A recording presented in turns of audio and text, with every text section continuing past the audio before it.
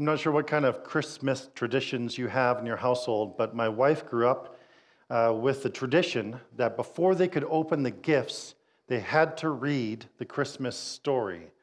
And sometimes Christine's dad, being a pastor, read the longest version possible. Maybe it seemed that way when they were kids waiting to open their gifts. But today I'm going to read the short version, and it's from Luke chapter 2, and it's just this very simple, pure telling of the birth of Jesus. Luke chapter 2, beginning to read at verse 1. In those days, Caesar Augustus issued a decree that a census should be taken of the entire Roman world. This was the first census that took place while Quirinius was governor of Syria, and everyone went to his own town to register. So Joseph also went up from the town of Nazareth in Galilee to Judea, to Bethlehem, the town of David, because he belonged to the house and the line of David. He went there to register with Mary, who was pledged to be married to him and was expecting a child. While they were there, the time came for the baby to be born, and she gave birth to her firstborn, a son. She wrapped him in the cloths and placed him in a manger because there was no room for them in the inn.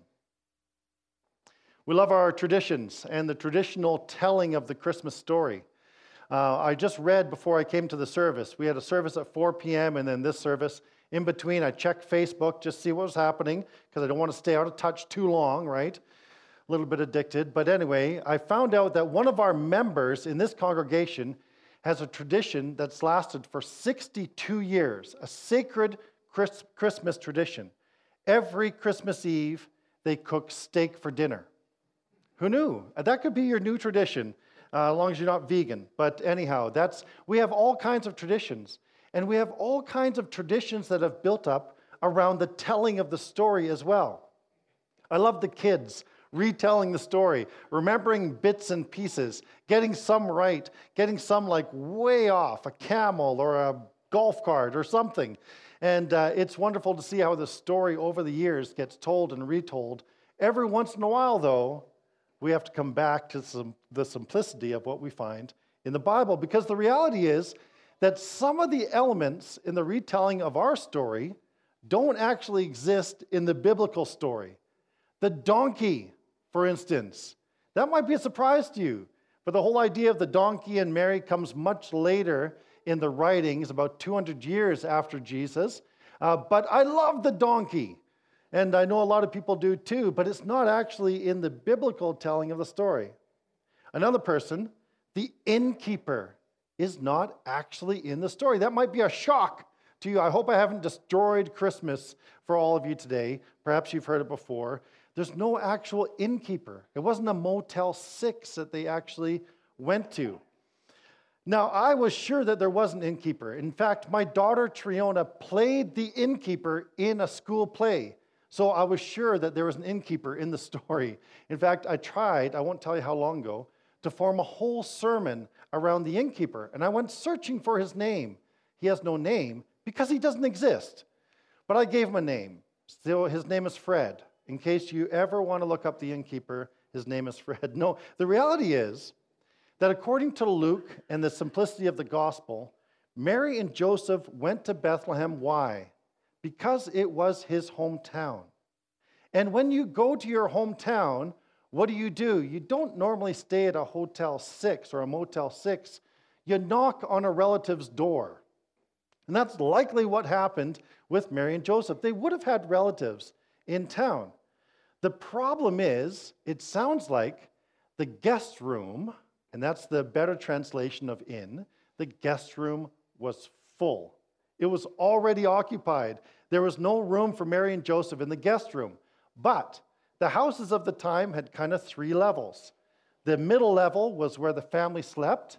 The upper level was the guest room, but there was a lower level where they brought the animals in at night. And they didn't want to turn Mary and Joseph away, so what did? They kept them safe, actually, in the lower level because there was no room in the guest room. But it's interesting that Luke makes a point of saying that, doesn't he? He makes a point of saying this. She wrapped him in cloths and placed him in a manger because there was no guest room available for them. There was no room for Jesus, which makes me begin to wonder and ask the question, why? Why was there no room for Jesus?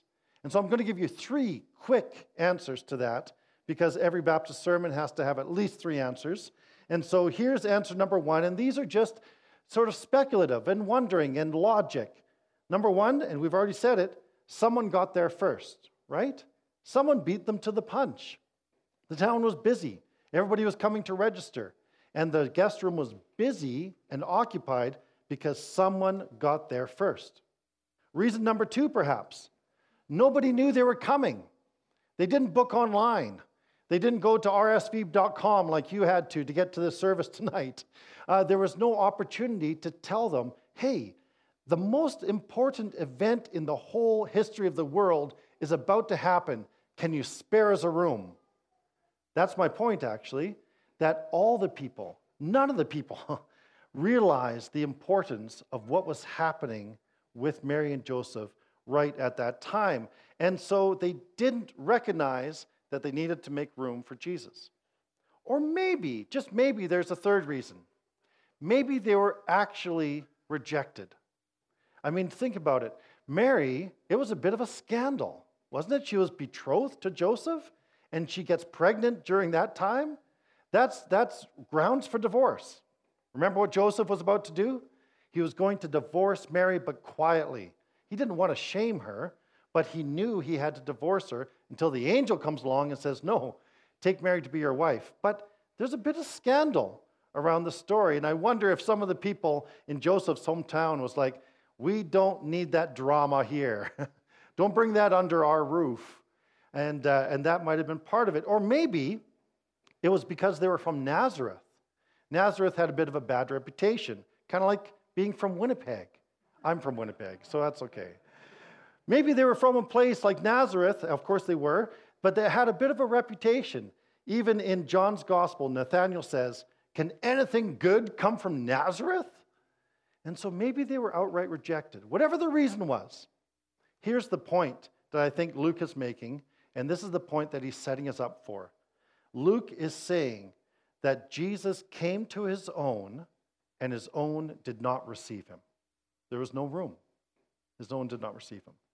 But there's also a lesson for us, I think, tonight. And the lesson kind of follows that same pattern as we think through it. I know this last year, 2 years, how long have we been in this COVID scenario? It seems like going on forever. And our lives have become a little more complicated, perhaps, a little more chaotic, a little more anxiety, a little more fracturing of relationships. And our lives are becoming more and more full of stuff. And maybe, just maybe, there's no room for Jesus. Maybe there's no room for faith. Maybe we've just lost the energy and the enthusiasm and the excitement to talk about the things of God or explore those things. Perhaps there's no room for Jesus at Christmas. And perhaps the reasons are something similar. Perhaps something is occupying our lives first. Perhaps something beat Jesus to the punch, so to speak, in our lives. Whether it's our ambition or anxiety, or maybe pain that we're carrying, or a pursuit of pleasure. For whatever reason, our lives are already occupied, and so there's no room for Jesus. Remember, Jesus tells the story of the farmer that goes out, scatters seed, and it falls on different kinds of soil. And there's some of the seed falls among the thorns. And this is what Jesus says is the meaning of that. He says, as the seed of the word of God is scattered, all too quickly the message of Jesus is crowded out by the worries of this life, the allure of wealth, the desire for other things, and so no fruit is produced. Is that us? That just the worries of life have crowded out our opportunity to reflect on Jesus. Or perhaps there's another reason. Perhaps we don't recognize the relevance or the importance of Jesus. Perhaps we've just kind of relegated Jesus to the margins or the sidelines. In Mark chapter 6, it talks about Jesus going back to his hometown, back to Nazareth. And as he gets there, he begins to teach in the synagogue. And some of his local boys, they come around and they see Jesus teaching. And they say, what's he doing? Isn't this the carpenter? Isn't this Mary's son? And his brothers James and Joseph and Judas and Simon. I always feel bad for Simon because everybody else got J names, right? You can't do that. You have to be consistent. But there's Jesus and James and Joseph and Judas and Simon.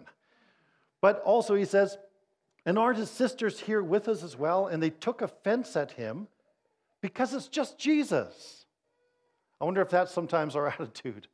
It's just Jesus. I mean, I'll get to it when I have time, or maybe when I'm older, or maybe when I see its relevance or importance. And so we make no room for Jesus because we don't see the relevance or importance. Or perhaps in the third instance, it's outright rejection. We've been there, done that. We've tried it, and it didn't work. Or maybe we say there's too many hypocrites in the church. I don't want to be part of that. Or perhaps we say, how can God be loving and yet allow so much suffering in the world? Have you ever asked that question? I have. I think God's big enough for us to ask those kind of questions.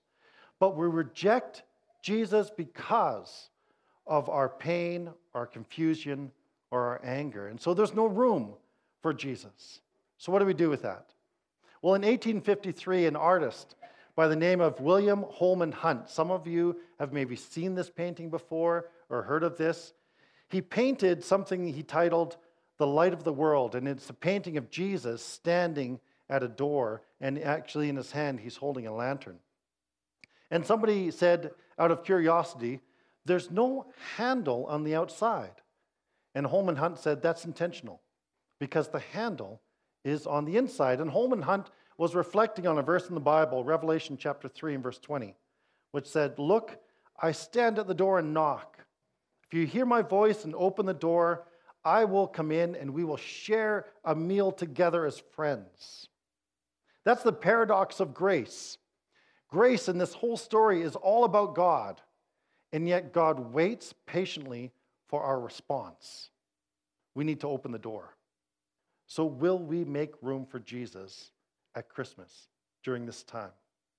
I believe that the secret to receiving the gifts that we've been talking about all Advent season, the gift of hope and of joy and of peace and love, I believe the key to unlocking that is found in Jesus. And so I encourage us to make room for Jesus tonight. John chapter 1 says this, he came to that which was his own, and his own did not receive him, yet to all who did receive him, to those who believed in his name, he gave the power to become the children of God.